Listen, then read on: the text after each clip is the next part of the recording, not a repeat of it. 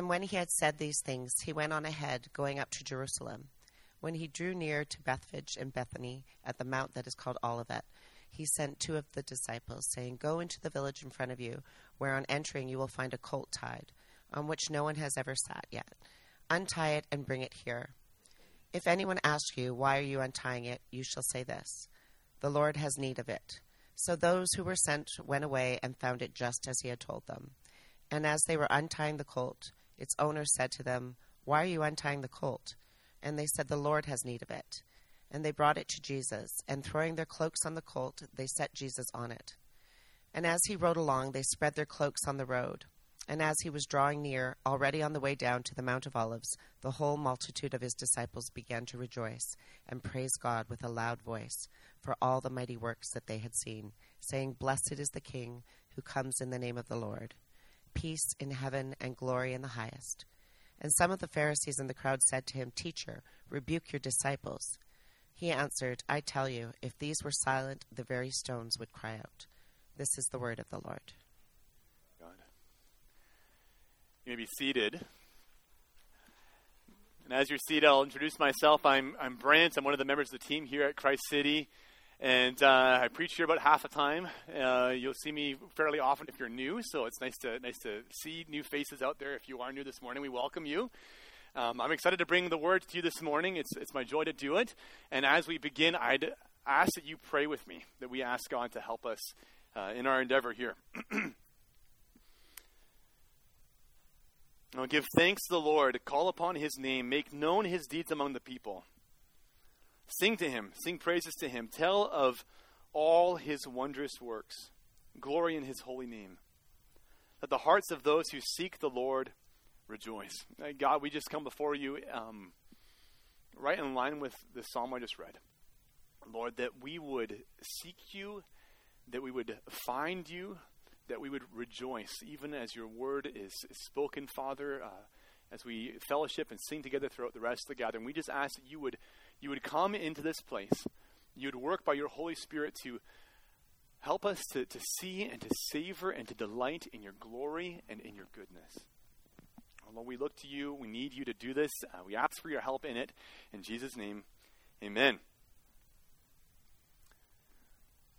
So this morning, I was thinking about something, and I wanted to share it with you guys. It's just this idea. It's that hoping wrongly hurts us. Hoping wrongly hurts us. Atul Gawande writes in his book, Being Mortal, about his first experience of explaining the risks of a procedure with a terminally ill patient. And the way that they had a possibility of an intervention that might help this patient. There's a possibility they could repair some of the damage that was happening as the cancer invaded his body and went to his spinal column, and they could maybe fix some of those things. But as Atul came into his patient's room, this nervous, kind of sweaty-palmed resident explaining the risk of this procedure for the first time to this sort of a patient, he knew from his vantage point that the best thing for this particular patient wasn't actually surgery, but instead loved ones surrounding him close and being near to him at his time of death. Yet when he was offered the surgery, this patient whom Atul calls Mr. Lazaroff when he writes about him, he didn't go for what he had previously talked about and foregoing some of these late-term, very invasive interventions, but instead, when offered even a little semblance or a glimmer of hope of some kind, he seized it. He seized it. And Atul writes about him, he said, "I believe then that Mr. Lazaroff had chosen badly. And I still believe this. He chose badly not because of all the dangers, but because the operation didn't stand a chance of giving him what he really wanted. His continence, his strength, the life that he had previously known. He was pursuing little more than a fantasy at the risk of a prolonged and terrible death, which was precisely what he got." Now, this sermon this morning, it's not a sermon about cancer. It's not a sermon about suffering. It's not a sermon about life and death per se, but it is a sermon about hope, about hoping rightly and hoping wrongly. Today, my worry is that you and I actually are in situations very similar to the situation of Mr. Lazaroff. And it's similar not because we're in hospital dying of cancer, but it's similar because each of us are always presented in this world around us with various options, various lifestyles, various decisions that we could grab hold of and pursue that offer us or claim to offer us the good life. They claim to offer us what we need, what we want. But all of us, like Mr. Lazaroff, are in danger of missing the salvation we need and hoping in the wrong thing. And we're not the only ones that have done this. This is not a unique problem to us here in 2019 in Vancouver. We're going to look at the Bible this morning. We're going to look at the Word of God. And we're going to see this triumphal entry story. And in that story, we're going to see, on the one hand, people who have misplaced their hope and who are deeply offended by a Savior who enters into Jerusalem to die on a cross. And then on the other hand, we're going to see something incredible. We're going to see the salvation that God had planned, that is worthy of every ounce of our hope, even when it isn't what we expected. Even when it isn't what we expected. So as we look at Luke 19, 28 to 40, I want to consider three things with this morning. Our need for salvation, our various expectations, and the glory of the cross. So salvation, expectation, and the glory of the cross. Let's look first at our need for salvation, and let's read again verses 35 to 38. So not the whole text, just this portion. And they brought it to Jesus, and it, of course, is the donkey that Emelina, or that Andrea, that read for us. Sorry, I'm forgetting even who read this morning. At the beginning of the time here, it's a donkey. They brought the donkey to Jesus. Some comic relief for you this morning. And throwing their cloaks on the colt, they set Jesus on it. And as he rode along, they spread their cloaks on the road. As he was drawing near, already on the way down the Mount of Olives, the whole multitude of his disciples began to rejoice and praise God with a loud voice for all the mighty works that they had seen, saying, "Blessed is the King who comes in the name of the Lord. Peace in heaven and glory in the highest." So first, if you have no idea why we're talking about these things today, why we've broken off from our regular Galatians series, it's because today's, of course, as we all know, it's April 14th. It's in the church calendar a day called Palm Sunday. And Palm Sunday is a Sunday that precedes Good Friday. So Good Friday, where we remember that Jesus died on the cross. And it also precedes Resurrection Sunday or Easter Sunday, where we remember that Jesus was raised. And it's called Palm Sunday because 3 of the 4 gospel accounts we just read from Luke, but the 3 others that we didn't read from that also record Jesus' life and what he did when he was here on earth, they record the way that the people didn't just put their cloaks on the ground and their jackets, but they also put their these palm branches. They cut branches from the trees and laid them on the ground in kind of an ancient red carpet treatment for royalty. But we should be clear, too, that celebrating Palm Sunday doesn't mean that we're a people that just really love palm fronds. You know, if the best thing that you remember from, maybe a day of visiting a church a long time ago is the way that there are palm branches on Palm Sunday out on the stage, that's not really what Palm Sunday is about. We're not about palm fronds. Palm Sunday is the day that we remember the way that Jesus, the King of Kings, was greeted with the crowds, by the crowds, and given a royal welcome as he entered the capital city of Israel, Jerusalem. It's about the King of Kings coming into the royal city. And as he enters Jerusalem in this story, we need to realize that Jesus has been now in ministry for 3 years. This is not at the beginning of his ministry. This is at the end of his ministry. And all throughout his ministry, he's been doing these incredible miracles. He's been healing diseases and doing incredible things. He's been teaching his disciples about what the kingdom of God's like, about what it's like to live under the reign of God. And this thing, the kingdom of God, is a really important concept all throughout Jesus' teaching. And what we know, even though we live, I think, in a democracy, we don't live in a monarchy per se. I think we realize intuitively that a monarchy or a kingdom needs royalty. In this case, a kingdom needs a king. And prophecy after prophecy in the Bible, they point to Jesus as the king who would come to bring God's kingdom to earth. God's rule on earth in a lasting way. That's why, for example, Jesus rode on a donkey's colt. There's this ancient symbolism where an old, ancient king wouldn't ride a bulletproof Rolls Royce. They would be on a donkey. This is a symbol of royalty coming in. And it's also the reason why Matthew and John quote a prophet in the Bible. So in the other accounts, not this one, in Matthew and John, they quote a prophet in the Bible, Zechariah, about the way that Jesus rode a donkey. And they quote this about him, coming into Jerusalem on the donkey in chapter 9, verse 9 of Zechariah. Rejoice greatly, O daughter of Zion. Shout aloud, O daughter of Jerusalem. Behold, your king is coming to you, the king that was promised. Righteous and having salvation is he, humble and mounted on a donkey, on a colt, the foal of a donkey. The triumphal entry brings together so many of these elements of different prophecies in the Bible, and this hope for what God alone would accomplish. And the promise the crowd knows is that when the king arrives, when he gets here, all that is wrong will be made right. All that is wrong will be made right. God, who alone is good and glorious and wonderful, he would make his presence known with his people. They would be with him. It would change the way that things were from their experience of suffering to experience of glory and of salvation with the king that God sent. That was the hope of the first Palm Sunday. That's the hope that we're talking about here, the hope of the first Palm Sunday.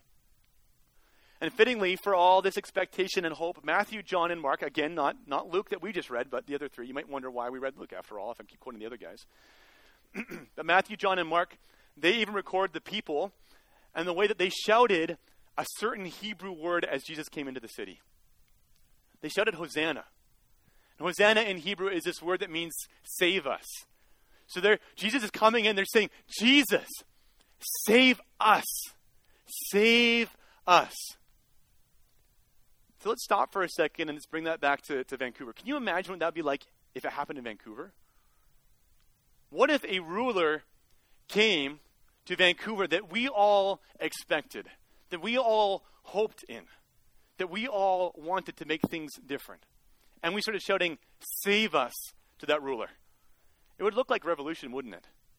You can imagine him landing on the plane, him or her, I suppose, landing on the plane, and the royal red carpet being rolled out to usher them from the plane and into the motorcade, and then to wind their way up the 99 slowly as people sing and maybe dance. Maybe we get real festive.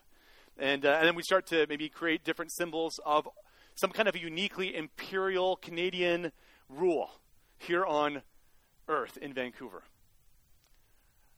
Does anybody get nervous when they hear me talk like that? Like, isn't there something that's profoundly nervous-making? I don't know the word, but causes us to be uncomfortable with that, this idea. Why is it that Jesus entering Jerusalem didn't make the crowds nervous, but it makes us nervous? I think the reason is that those crowds knew their need for salvation in a way that we don't. They had a visceral salvation need that caused them to welcome the coming ruler and not to be nervous about him, to saw who he was. A short history lesson will show you why, though. This is why they were primed to receive this ruling figure. 600 years before this, Israel had been crushed as a kingdom, and the people were exiled to Assyria and then to Babylon. And then 70 years later, the first of them were allowed to return home and to begin rebuilding, and then you'd have these subsequent waves of returning exiles, bitter fighting, and rebuilding happening.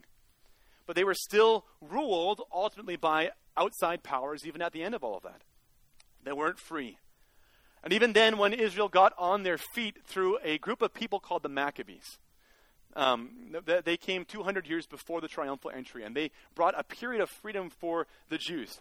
Still, things were never quite right.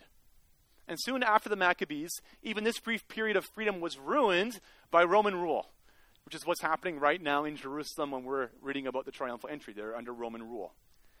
So what we need to realize is that these were a beleaguered people. These were a downtrodden people. These were a deeply suffering people, that they were used to foreign rule and domination. And they had a visceral salvation need because of it. And it wasn't one-dimensional either. It wasn't as though, they had some hope in a political figure and that was it. The political figure will come. That's all our hope is for. No, it was this idea that the political figure would usher in a better life across the board.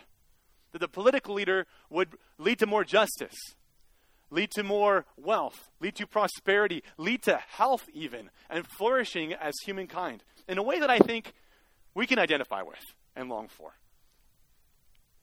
Because I think it's the case that even though we're in a different time and place in these crowds, that we need saving too, if we stop and think about it.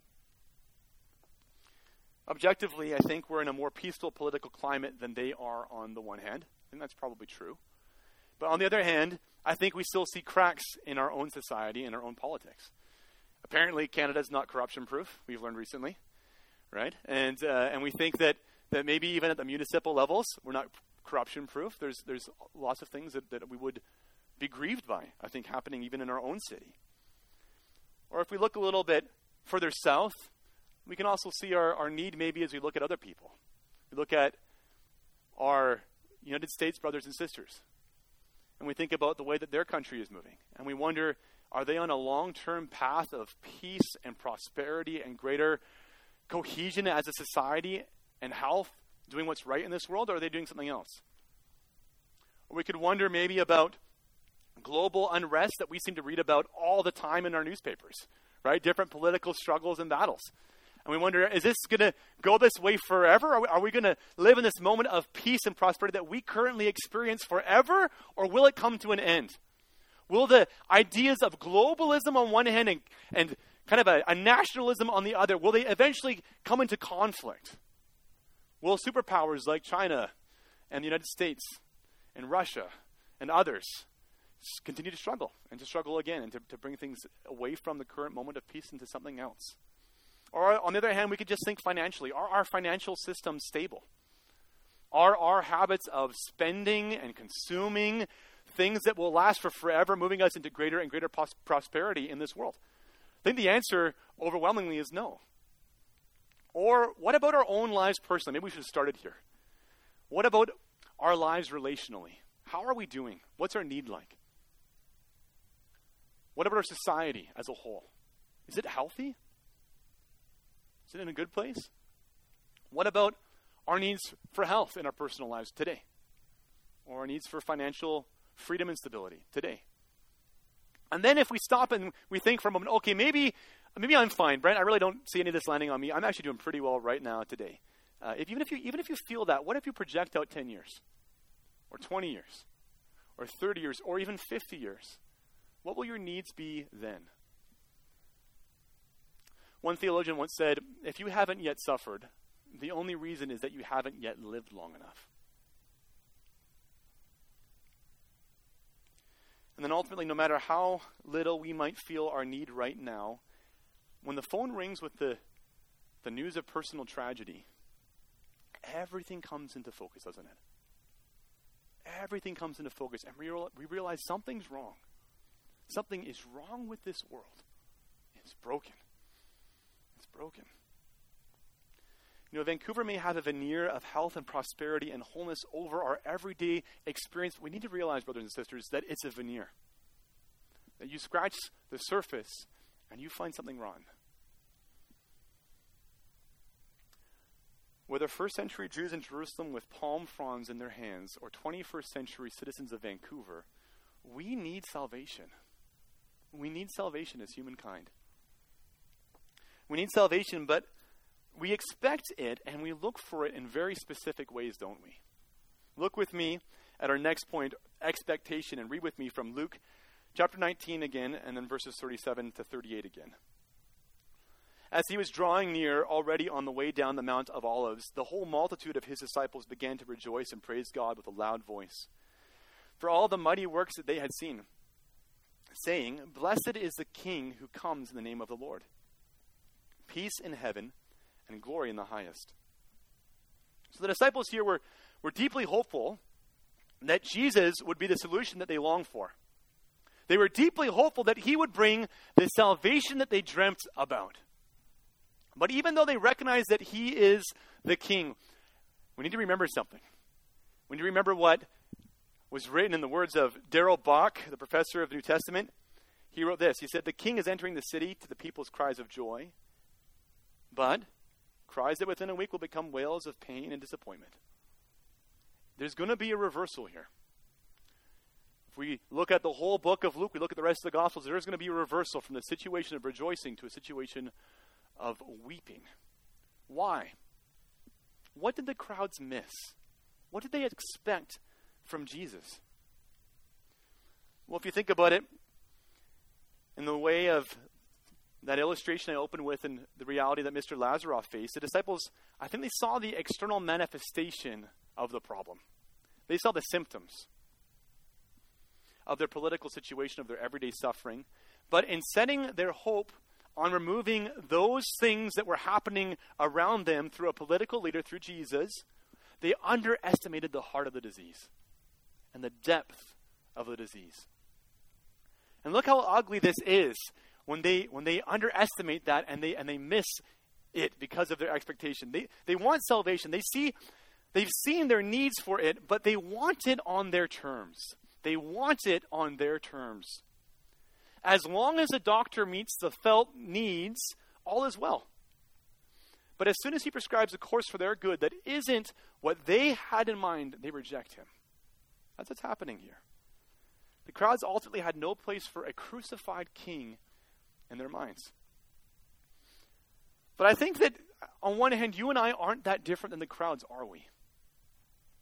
Because we too struggle, I think, to discern between our felt needs on the one hand and our real needs on the other.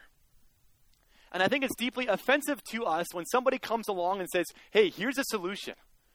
When actually that solution that they presented is not what we had in mind. It wasn't the salvation that we had hoped for, and it wasn't being executed the way that we had imagined it would be. And that leaves us in a place of disappointment and even offense, I think. I think we do this all the time. I think we have expectations for salvation. We have a certain plan in our hearts and our minds about how that ought to look. Maybe for you, it's better education in this world. Maybe you think, just some more education and it's going to fix the problem. Maybe it's, we just need to be better people. We need to work a little harder. It's going to do it. It's going to be the recipe for salvation that we need. Maybe better sanitation, a better economic system, more hard work maybe. Or maybe when you look at your own life and the problems that you're experiencing right now, you have a prescription, a recipe of salvation that you think will fix all that you're experiencing right now. Maybe you think that if you just put more hours in at work, less hours in at work, it'll fix your problems. Maybe you think, if I move into the city, all will be right. Or maybe you think, if I just move out of the city, then it's going to be okay. Maybe you're looking for cheaper rent. Maybe you're looking to just manage your emotions a little bit better. If I can just get a handle on how I'm feeling all the time, that will be the solution I need. That'll save me. Or maybe it's health-wise. If I eat a certain diet, that'll lead me into the joy and the good life that I need. We, like the crowds, I think, misdiagnose the disease just like they do.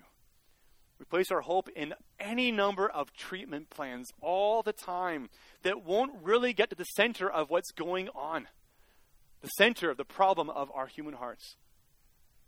And like the crowds, whenever we're confronted that we've placed our hope in the wrong thing, it can be really ugly. It can be really ugly. Right now, they're shouting cheerfully, but not on Good Friday. So on the one hand, we can look at this text and we can see that there's this expectation that the crowds had for salvation to work out a certain way through this King Jesus. But on the other hand, they're not the only ones that had expectations. The other guys in the group, in the story that we just read, that had expectations are the Pharisees. And their expectations were that they just wanted a different sort of Savior than the one that came. They expected a different sort of Savior than the one that came. Their primary error was, if compared to the situation with Mr. Lazaroff, is if you imagine Mr. Lazaroff walking into the doctor's office that first day with some problems. And then when he saw the doctor, says, "Oh, it's you," and then leaves. I want salvation, but I want it in anybody other than you. You're not the one for me. You're not the one that can fix me. Just look at the way that Luke talks in chapter 19, verse 14. And the way the people said this. We do not want this man, that's Jesus, to reign over us. Just real simple. We do not want this man. Not any man, right? this man. Somebody else will do, but not this one. Or in the words of John chapter 1, verses 10 to 11, where John writes this so eloquently, he says, he was in the world, and the world was made through him. That's Jesus. Yet the world did not know him. He came to his own, and his own people did not receive him. I think the Pharisees were offended by Jesus. They were slightly embarrassed by Jesus, the one that they should have loved. But again, I don't think that's that different than you and I experience in our lives. We can be embarrassed. We can be offended by those that we ought to love. In my own life, this has happened. I'll tell you a story. When I was a kid, we didn't have a lot of money. I was part of a big family. And the family vehicle was serviceable, useful, fairly helpful, but hideous. It was a big vehicle, right? So it had to be to fit all the kids in it. So it was a big red and white GMC van. Super cool car to drive around in when you're 16. Really, really great. And we weren't particularly clean people. And maybe I should put that emphasis on me. My parents were probably a lot better as mostly as kids. And the good news is that if you drove the van off the road at some point, you'd know that you wouldn't starve because the carpet of fries was pretty thick. You know? Like, you'd be okay for a while. But we had this van, and I can't tell you how many times we drive up somewhere, and I would be stricken with embarrassment about my family.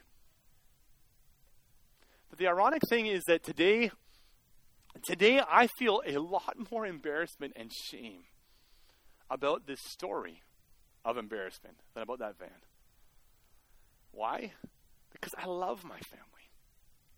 I love my family. I see the way that I should have loved them then and not been embarrassed by them. I should have rejoiced that God had given this great family to me that I'm so thankful for today. But I didn't. I had these foolish, young, teenage, proud perceptions and expectations about how reality ought to be, and my family was not living up to it. And I was offended by them because of it.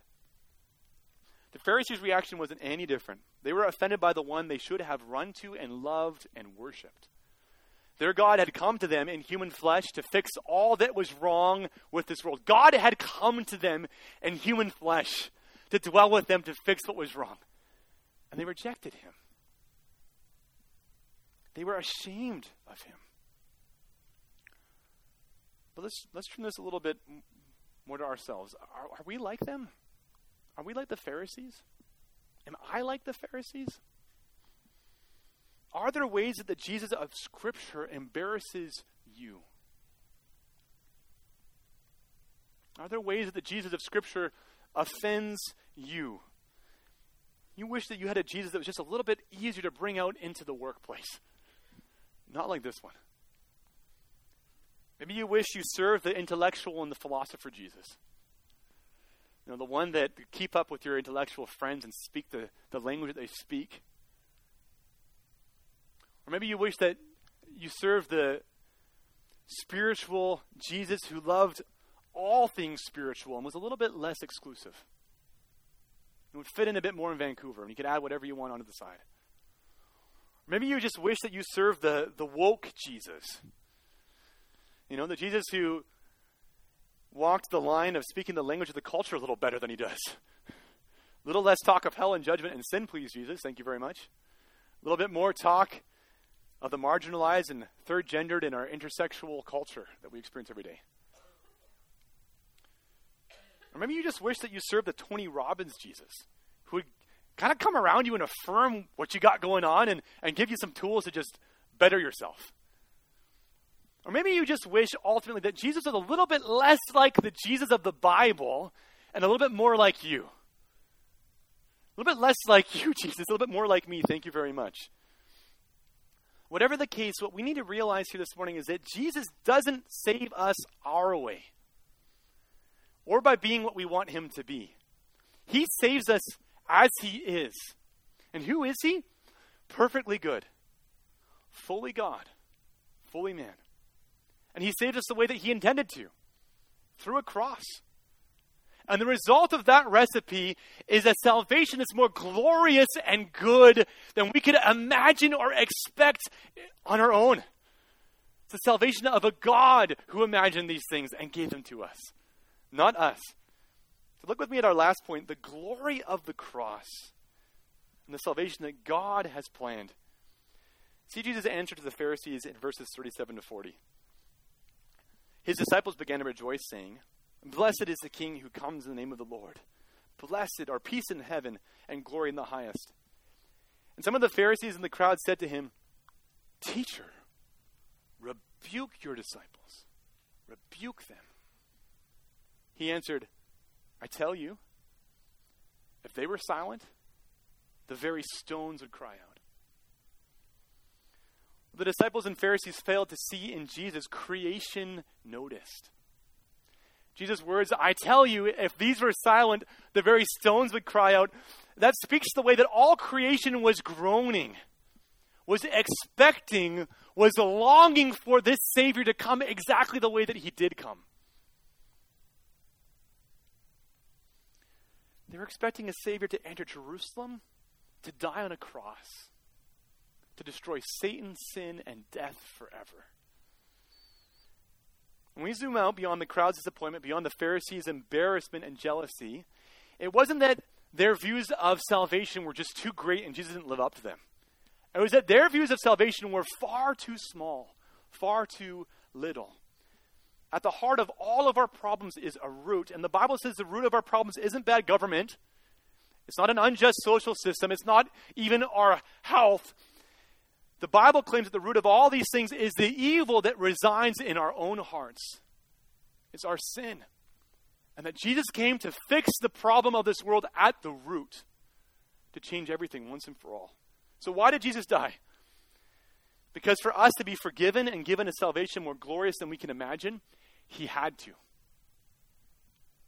Our sins against the holy God demand our death. When we reject Jesus, when we reject what God has said is good, when we don't do what we shouldn't, and when we don't do what we should, the primary offended party isn't your neighbor. It's not your mother. It's not your friend. It's the God of the universe, the most pure and holy and good being ever to exist. And because of that, our sins, however petty they may seem to you in the moment, they're not small. They're infinite sins. They're measured against who you've sinned against, an infinite and good God. Our sins are repugnant because they're committed against this pure and holy and good and loyal and loving, admirable God that we ought to love and to worship. Our failure to worship God as we were created to is the root of all that is wrong in the world. That's the Bible's claim. Our failure to worship God is the root of what's wrong in this world. And because God is perfectly just, it's not just like he can't just turn a blind eye to you in your sin. Right? It's not like he even has it as a perfectly just being. He can't just look away and say, well, I'm just going to ignore those things. No, those things must be dealt with. To pay for our sin, to right all that is wrong, and to bring us into the relationship with God that we were made for, someone had to pay that price. Jesus had to come forward and pay that price. Look at these following texts to see what we're talking about here, to see the way that Scripture talks about it. In 2 Corinthians 5, verse 21, the Bible says this about Jesus and his sacrifice for sin on the cross. For our sake, he made him, that's God, to be sin, Jesus, who knew no sin. So that in him, in Jesus, we might become the righteousness of God. So that our sin can be dealt with and forgiven and replaced with the righteousness that Jesus has earned for us. He had to die. Or 1 Peter 3:18, look at this text. Peter writes, "For Christ also suffered once for sin, the righteous for the unrighteous." Jesus, perfectly good, died for us, the unrighteous. Why? To bring us to God, to pay the penalty that our sins deserve, to bring us into relationship with God. Or Isaiah 53, verses 4 to 6. It's one of the premier passages in the Bible about Jesus' death on our behalf. "Surely he has borne our griefs and carried our sorrows. Yet we esteemed him stricken, smitten by God, and afflicted. But he, Jesus, was pierced on the cross for our transgressions. He was crushed for our iniquities. Upon him was the chastisement that brought us peace. and with his wounds we are healed. All we like sheep have gone astray. We have turned everyone to his own way, and the Lord has laid on him the iniquity of us all. Jesus went to the cross because he had to. Salvation was not possible any other way. He had to bleed. Jesus had to die so that you and I don't have to. So we can be forgiven. So we can experience this goodness of a life with God. But what was the result of that death? Are the events of Palm Sunday just some epic tragedy? Are they a bittersweet conclusion to this life of Jesus? That, oh man, well, I guess he had to, and now he's dead. Well, that's too bad. No, not at all. The rocks had it right. This was the path to glory. Jesus entering Jerusalem on Palm Sunday as a prelude to the cross was gloriously right and good and worthy of all of creation's admiration and celebration and joy because of what he set out to do. To suffer and die where we should have. Look at the way author and speaker Joni Eareckson Tada articulates this truth. She writes this: for all of eternity, Jesus will be honored as the slain lamb. The sufferings of Jesus will never be forgotten. Unlike us, he will always visibly bear his wounds to the universe. And for that, because of that, God the Father, Son, and Holy Spirit will enjoy a cacophony of praise and worship as never before. The sacrifice and suffering of Jesus was of such massive worth, such supreme value, that God's righteousness will shine even brighter because of it. God was able to rescue sinners, redeem suffering, crush the rebellion, restore all things, vindicate his holy name, provide restitution, and come out all the more glorious for it. And we could add, because of the cross. Because of the cross. Not in spite of it. Our richest texts of Scripture that praise Jesus, they do so not in spite of Jesus going to the cross. They do so because Jesus went to the cross. Look at Revelation 5 verse 12, where we read this: worthy is the Lamb, again, who was slain, to receive power and wealth and wisdom and strength and honor and glory and praise. Or look at Philippians chapter 2 verses 8 to 11. And being found in human form, he humbled himself by becoming obedient to the point of death, even death on a cross. Therefore God has highly exalted him and bestowed on him the name that is above every name, so that at the name of Jesus every knee should bow in heaven and on earth and under the earth, and every tongue confess that Jesus Christ is Lord, to the glory of God the Father. This is the path to glory. The path to glory is the cross. Now as we close, I want to consider something with you. Because here's the rub. There is a really good reason not to embrace Jesus as your Savior. It's this. It's to embrace him. To give up our expectations for salvation and receive the true salvation is to die with him. It's to die with him. What does that mean? Well, first off, let's get out of the way. We're not a weird, suicide cult here at Christ City. Right? So it's not that. But what does it mean? Well, dying with Christ is dying to yourself. It's letting go of everything that you hold on to and that you've misplaced your hope in. And you're instead saying, Jesus, give me you. Take my expectations. Take the money I was dreaming of, the new job I was hoping in. Take the relationship that I had set my desire on. Take all these things that I thought would satisfy and give me joy and be the center of my life. Take them and give me you. I want you. You and you alone. I'm willing to give these things up. Palm Sunday has this lesson for all of us, and it's this. God doesn't just ask us to find our lives by pursuing a false hope of a salvation of our own imagination. God asks us to die to ourselves and to find our deepest desires met and satisfied in King Jesus. To die to ourselves and to find life eternal in him.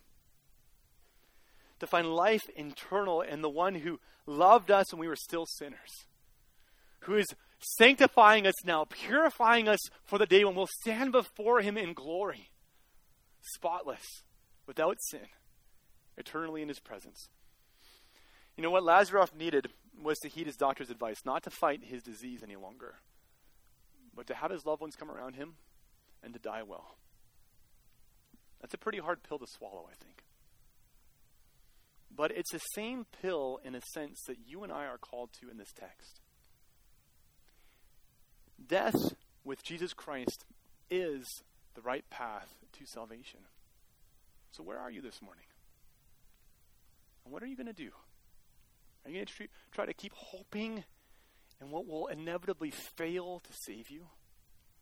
Or can you let go of that and trust in faith that God has done what none of us could by sending Jesus to save us? Not in spite of a cross, but because of it. Pray with me, would you? Heavenly Father, we just thank you for your word. We thank you that it's a word that exposes our hearts, that cuts us deeply. Lord, you wound us, you say in your word that you would heal us. So Lord, I ask that there would be a power by your Holy Spirit right now that would be pressing these words into human hearts to wound them, to confront their pride, our pride, to peel our fingers off of the thing that we were hoping in and to place it instead on Jesus. Lord, would you do this? Would you save us? Would you show us how gloriously good you are? In Jesus' name, amen. Thanks for listening. For more information about Christ City Church in Vancouver, please visit christcitychurch.ca. We invite you to join us in praying that God's kingdom would come in Vancouver as it is in heaven.